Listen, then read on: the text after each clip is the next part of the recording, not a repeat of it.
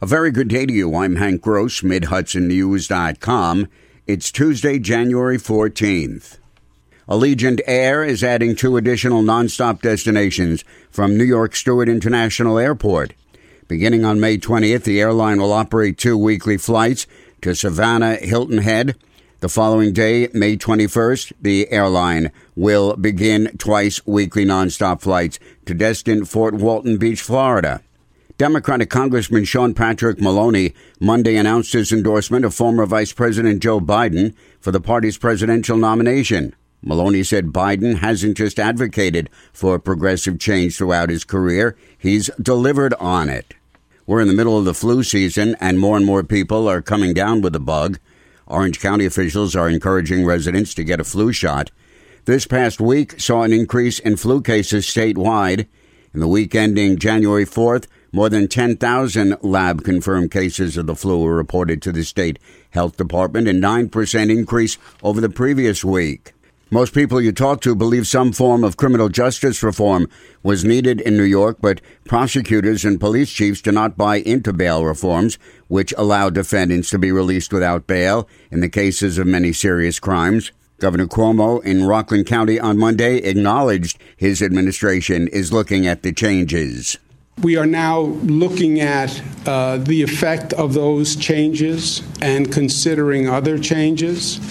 It's a complicated system. You make one change in one part of the system, it has ramifications in other parts of the system. So that's what we're evaluating now. And we have an open discussion, and we're speaking to all sorts of engaged and informed sources. And over the next few weeks, we'll be having the conversation with the legislature as to what adjustments do we want to make. The entire Republican minority caucus in the state assembly has signed on to a bill to repeal all bail reform provisions passed in last year's budget.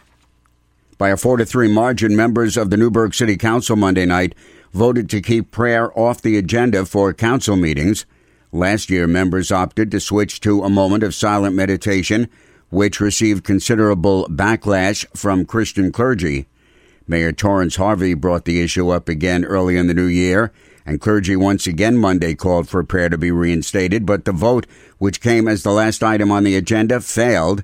Councilwoman Karen Mejia was among those voting no. My wish, right, as part of the 2020 mission would be that we operate out of the religion of love.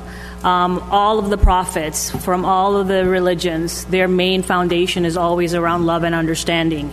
And if that's the religion that you adhere to, whatever God or goddess you pray to, I hope that continues to live in your heart.